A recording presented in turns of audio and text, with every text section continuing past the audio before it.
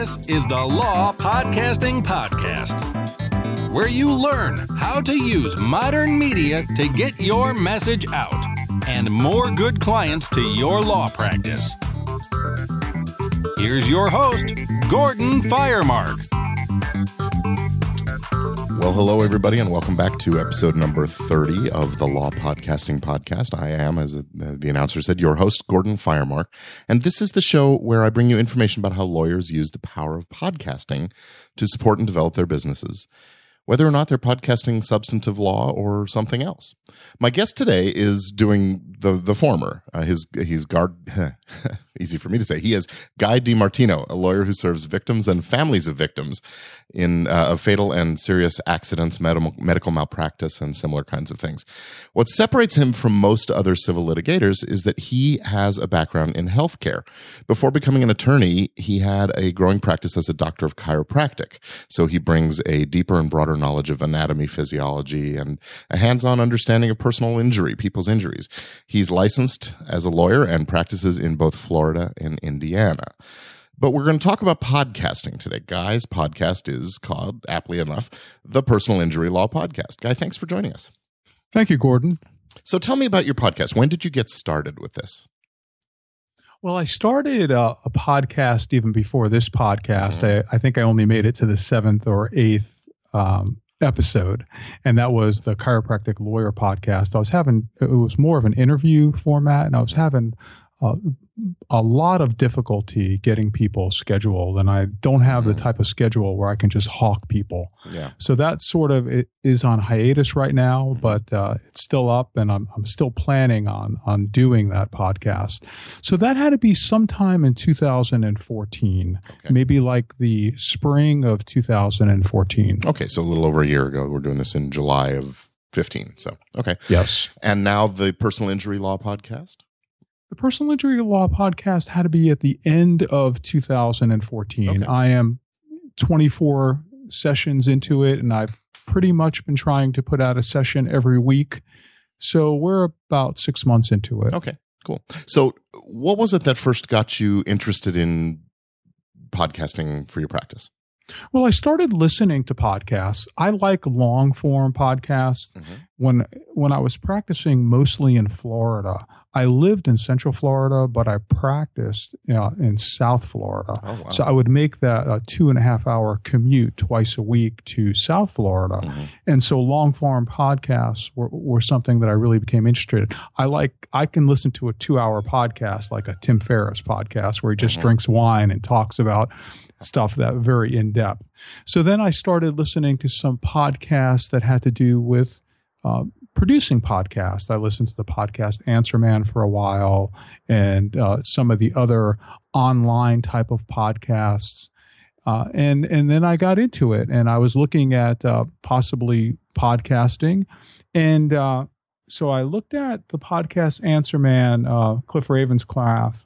He had an online course, but I thought that was a little too expensive for my blood. So I ended up taking an online course from Dave Jackson at the School of Podcasting. Okay. I haven't heard much about that course. I know Dave, and I know it's a good program, but I think you're the first person I've interviewed who refers to that as their source of information. So are you a techie guy, kind of a guy? Did it come easily to do it yourself and set it up, or how did you go about that? Well, I can handle computers, but I'm not really techie. I'm okay at following directions, but I have difficulty troubleshooting. But I followed Dave's procedure, and I muddle through it. And I've done okay. I do a lot of video work, and I learned over the years how to use like Premiere Pro and things like that. So I'm okay on the back end doing editing and things along those lines. But for instance, if we couldn't set up the Skype today, I would have a difficulty troubleshooting and figuring it out. Troubleshooting it. Oh, okay. Interesting. So has it been a benefit to the practice? You're 6 months into this one, and you had a few other episodes in the can. Have you seen results? Well, I don't know what you consider results. Okay. In my type of practice, I am looking for my avatar or my type of client.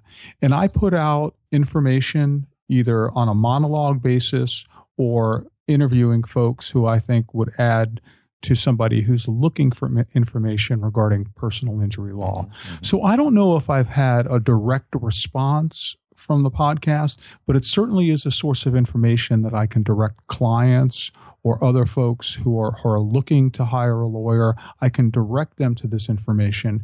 And what they hear on my podcast, they'll hear if they sit in front of me in an office and have specific questions. So it's a little sort of pre-interview kind of content that they can access. Well, yeah, as you said, to allow them to develop that know, like, and trust without having you sit there necessarily with them for a couple of hours before that first engagement, I guess. They sort of come in knowing more about you and having a better feel for you. Absolutely. And that's my hope. My avatar, the client that I'm looking for, is not somebody who is in an accident or hurt and calls the first person that they see on the billboard or the first person that they see on the TV. Not that there's anything wrong with that. It's that I worked in that type of environment, and that's not my ideal client.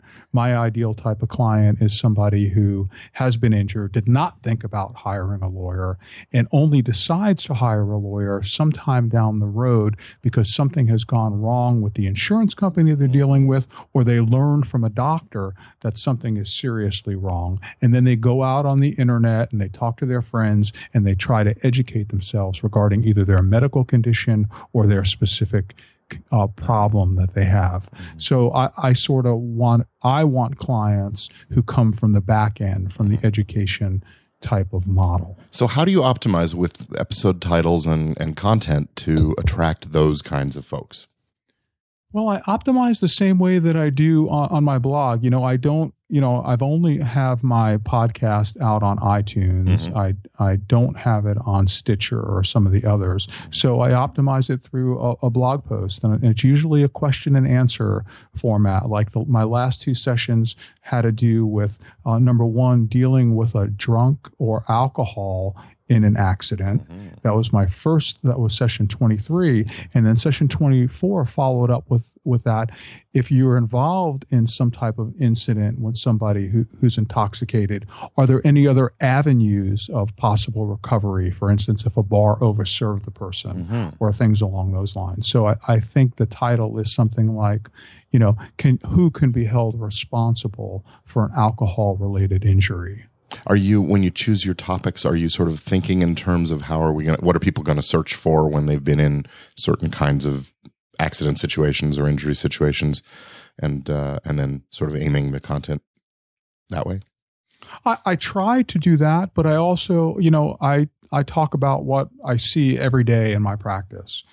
So if I had a run on alcohol-related cases, I'll start blogging and I'll start putting together some videos or some podcasts regarding, the issues with alcohol in a personal injury matter. So addressing the questions that are actually coming up in your practice, and theoretically that'll grow those kinds of matters. Yes. Great. Okay. So what were some of the hurdles? You mentioned you took Dave Jackson's instruction on how to get set up. What were some of the hurdles you've had to overcome in getting past episode 7, for example? Well, the biggest hurdle, has to do, with time. Before I launched, I had probably 10 episodes in the can. So I had some buffer because, when you have a litigation practice and I travel back and forth to different states, I have those issues. And I try to do one interview a month, one interview podcast a month. So some of the hurdles have been coordinating with folks regarding the interviews. You see, you're interviewing me, somebody who does podcasting. Sure. So I have the stuff to go with the interview. A lot of my interviews I've been doing have been in person with folks, because a lot of folks don't have the stuff and they're not comfortable getting on Skype or doing a Google Hangout. So those have been the hurdles that I've had to overcome. So do you talk about that? You meet with somebody in person. What do you do to record them? What kind of gear are you using, and how do you go about it? Sure. I have 2 dynamic microphones, 2 ATR Audio-Technica. I think I have the 5500, which is, I believe, the same thing as the the 2100 or something like that. Black color instead of silver color and a slightly different shape of the microphone. But yeah. Right. And I use a digital voice recorder. Okay. I use a Zoom H4n. And so when I meet with the folks, I just plug the XLRs into the Zoom, and it puts it on one track.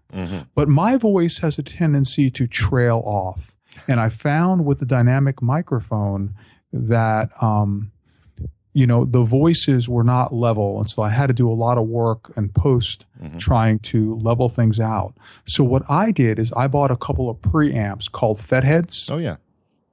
And I plugged them into the bottom of the microphone, and that has just been so much easier. I don't have to worry about screaming into the microphone because of my voice. Gain. Yeah, that's a smart move. Good. And then when you do your show from your office, you do Skype calls like we're doing today? Yes, I do Skype calls.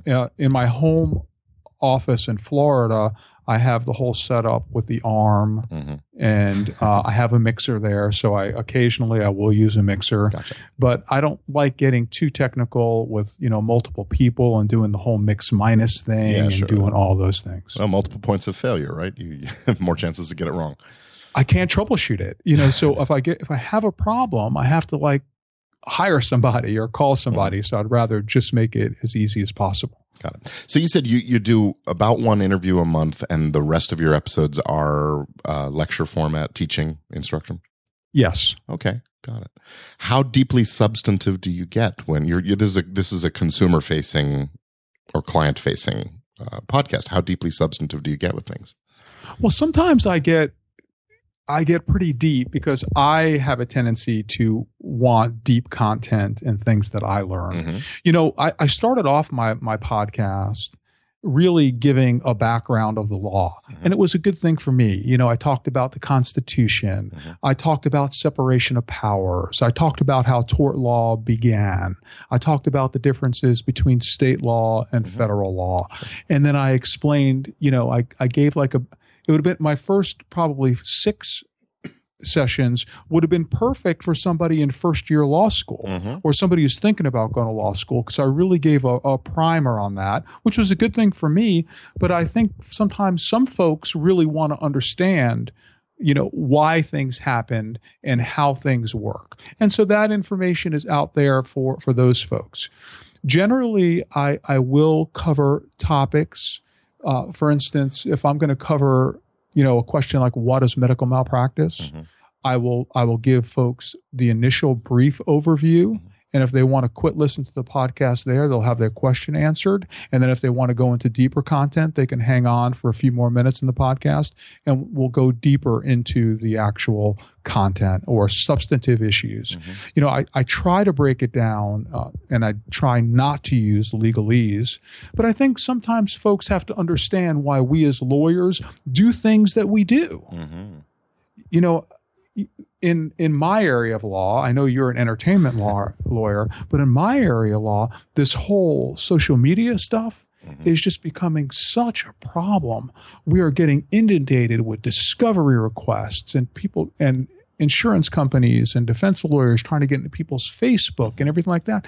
And the general public really doesn't think about that. So with those types of content and the substance in those types of cases, I go pretty deep and explain to them, these are what some of the courts are doing. So at least they understand that if they go and put stuff on social media, that they're opening up their whole life to the world. The classic case of the person who shows up in court wearing a cervical collar, but went water skiing last weekend and had the photos to prove it on Facebook. Or a case that I had a number of years ago where a guy, claimed that he had this neck injury and had a neck surgery, and you see him holding in front of his boat like a 50-pound fish. Yeah. Or the girl who claims a neck injury, and she's on Facebook and she's doing upside down margaritas in Las Vegas. I mean, so do you tell your clients that you sort of expect them to attend to this stuff and listen to your show, or are you giving it to them? Is the content available to them in other formats like transcriptions or anything like that? I do have transcripts, And I do have video, and a lot of times I'll answer questions by sending them a link. Got it. Okay, cool. Do you find that you have a sort of a regular audience of listeners, or is this mostly people who find you because they have an injury and they've searched for a particular term, or because they're a client of you and you've referred them to the show? I don't think I have a regular audience. I don't think this is the type of content where I would have a regular audience. So unlike a lot of podcasts where that seems to be sort of the goal, is build up a big audience, here you're using it in a slightly different way. It's more of a resource library for your clients. Correct. I just don't see, I wouldn't listen to a personal injury law podcast unless I had an issue. And, even, for instance, your podcast, Entertainment Law, the only time that I would be driven to that was if I had an entertainment law issue. Sure. So I would probably consume or batch consume, get the information that I leave, and then probably move on. Well, that's interesting. Yeah, my show is actually directed at other lawyers who are either practicing in the area or interested in practicing in the area, and it actually started out as a CLE course. So, we do a monthly, for those who don't know, a monthly update on new stories and case decisions in the field of entertainment law. So, yeah, it would only really be interesting to people who already have that interest going. And as I always say, as you said, you wouldn't listen to a personal injury podcast unless you had an injury or it was what you do. And, my sort of running line is if you're a lawyer who does motorcycle accident cases, don't talk about accidents, talk about motorcycles and attract an audience that way. But here you're talking about the injury and the accident and how the court cases proceed. And so I like that idea of a resource library. I think it's another innovative use of this medium and technology. So thank you. But to tell you the truth, you're not going to see me at Podcast Movement on the dais saying, I get 15,000 downloads a month. Or right. a week or an episode, because that's not the type of content that I have. What my goal is to put out good, informative information that people can either take bite-sized to digest. And my goal is to educate my ideal client. And, and the fact is, and the truth is, Gordon, we, when we put ourselves out there, especially when we're litigation attorneys, everything that we put out there, I don't care what the judge tells the jury, they are going home and they are Googling me and they are looking at my videos and they are listening to my podcasts. And if I can put good information out there, I've just gained a ton of credibility, which helps my client. That's fantastic. Yeah. Have you ever encountered a situation where opposing counsel objected to something that you have on the internet? Or, the jury's not supposed to go do this stuff, of course, but have you ever encountered that situation? Or I have not, but in this, right now I'm in my Northwest Indiana office. I practiced chiropractic up here for about 20 years. I've had motions in limine all the time that the jury should not know that I'm a physician. And I can't tell you on how many jury venaries I've had patients. So that has always come out. And a few years ago, I had a patient who actually the defense counsel left on the jury. And I said, that's going to be a great thing. And you want to know something? He was actually probably harder on my client because he wanted to overcome this perceived bias. Oh, that's interesting. Yeah. Huh. So tell me a little bit about workflow and how you prep for the show, your process. You've given me a little bit of that, but do you do a lot of sort of writing for the ones you do solo or more extemporaneous? It depends upon the subject. Sometimes I'll write out my first paragraph just to get into the flow and then use bullet points. Sometimes I'll take a couple of blog posts and use those as a basis for the podcast.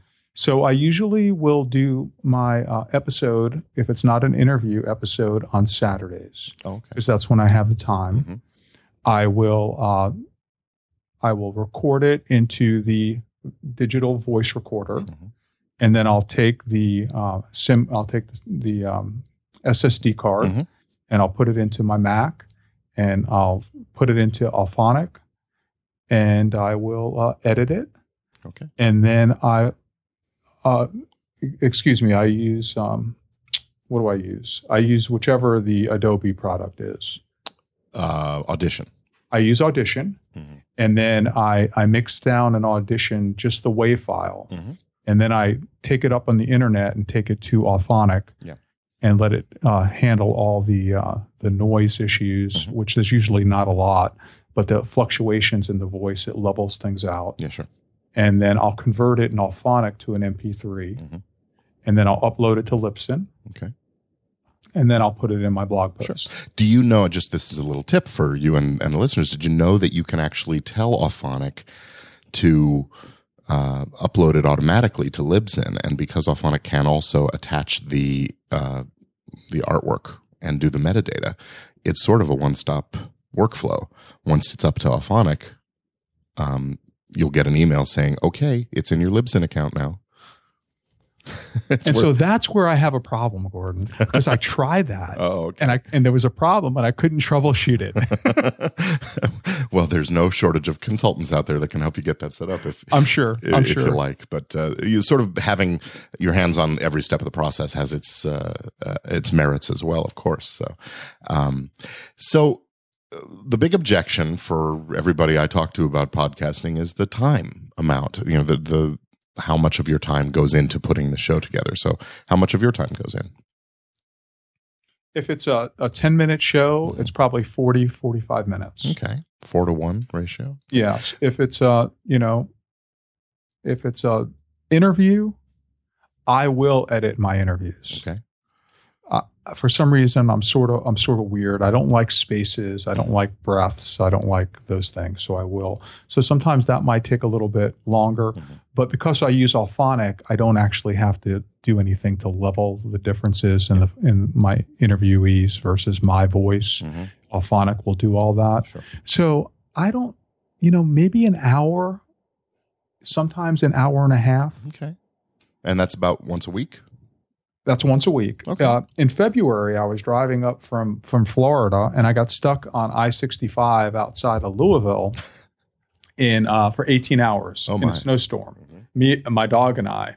So I had my podcasting stuff out there, and I just I did 2 podcasts while I was doing it. I just plugged it right into the digital voice recorder. And one of the podcasts was, I explained about the accident and whether you can hold the state of Kentucky liable. So I talked about sovereign immunity.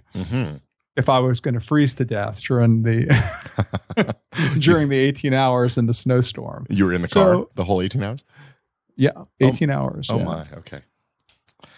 Well, that's great. So you're taking your current personal experience and turning it into something, and very cool. Very cool. So why do you think podcasting is an effective tool for what you're doing with it? Well, I don't know that podcasting is an effective tool. Okay. I'm hoping that it is an effective tool. I know that podcast resonates with somebody like me.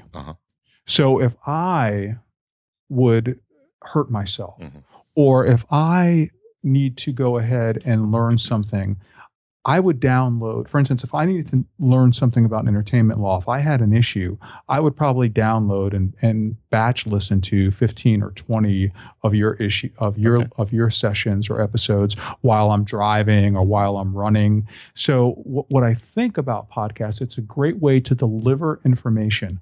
Even though I do a lot of videos, I will never sit in front of a computer or a TV and watch a video. I'm an audio learner. Yeah. Even when I studied for the bar exam, I did it on audio tapes on the treadmill. Yeah. So I think for somebody who has a learning style like me and somebody who wants the information, I want to put it out there. And I believe it's going to pay off. Are you hearing from clients and people that they are listening to the show and getting feedback? I do get feedback. Great. Okay. So, favorite moment from your podcasting experience? Oh, wow, that's tough. Probably some of my favorite moments have been some of the interviews that I've done, because it's great interacting, especially in a room with somebody, because you're able to play off of their body mechanics and their mannerisms. So, getting together with somebody and just like we're having a cup of coffee and we're shooting it, we're just talking and somebody who would be listening to the podcast would just be like listening over our shoulder to find out what we believe about things. And that's what I think is so good about podcasts, especially if you want to go into in-depth information. Mm-hmm. Is that are most of the people you interview people you already know from your practice and from your work, or are you able to leverage it to meet new people? Well, I can leverage it to meet new people. I have on a couple of occasions, but right now I'm just interviewing folks that I know because I know so many people who have information that I think would assist folks who have been involved in personal injury accidents. Okay, great. So what about the worst nightmare? Have you had the epic fail moment yet? I have. I interviewed a doctor, and then I couldn't find the raw footage. I couldn't find it on the SSD. I don't know if I went ahead and actually taped over it or recorded over it or whatever. I couldn't find it. And I looked for it for hours and I was so aggravated. I went to his office. He took time off and we had a really good interview. It was about a 45-minute interview and then I couldn't find it. Wow. That hurts. It does. Did you ever re-record or did you just sort of give up on that one? Well, not with him yet. Okay. Got it. So young lawyer comes into for some mentoring with you and is asking, okay, what are the things I should do as I'm getting my practice off the ground? Is podcasting going to make the list? Yes, I think you need to repurpose your content. So I think if you write a blog, you do a video, and you do podcast or audio, and that you're actually putting your information in 3 different categories because some people are kinesthetic, some people are visual, and some people are audio people. So I think it would just be great. Okay. And any advice that you would give to somebody who's just getting started with podcasting about the process or the technology? Absolutely, they need to flatten the learning curve. Don't waste your time just going on YouTube or something and trying to watch people do it. They need to. I would always join a course like similar to yours. Your course wasn't around when I did this, but you would just save so much time just learning the proper equipment. You know, there are folks out there who like try to get people to buy thousands of dollars worth of equipment because they're affiliate sales. Sure. So if you have somebody that will help flatten the learning curve, you can get into this relatively for a modest expense and have some audio that actually sounds good. You know, for my first podcast, my audio sounded pretty good. Yeah. Because I just followed those directions. Yeah. Let's just tell our listeners, you're talking into that ATR, you said 5,000, whatever model it is. Yes. That's about a $60 microphone. Yes, I think they were about $60 some odd a piece. Yeah, and it's plugged right into your computer for Skype, and we've got a very clean connection, which is not always the case, but I've been pretty fortunate in that regard. And, I think your end of the call sounds as good as mine, and, we have a nice, clean sound. I think that's something that is achievable for somebody with little more than that $60 microphone and a laptop computer. And so, that's my approach is let's show you how to do it on the cheap.